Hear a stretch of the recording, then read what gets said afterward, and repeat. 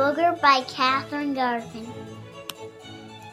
Once upon a time, there was a booger who lived in a nose, and he never wanted to come out.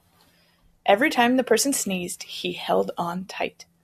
And then one day, when he was sleeping and the person sneezed, he fell right out of the nose. The end. The end. The end.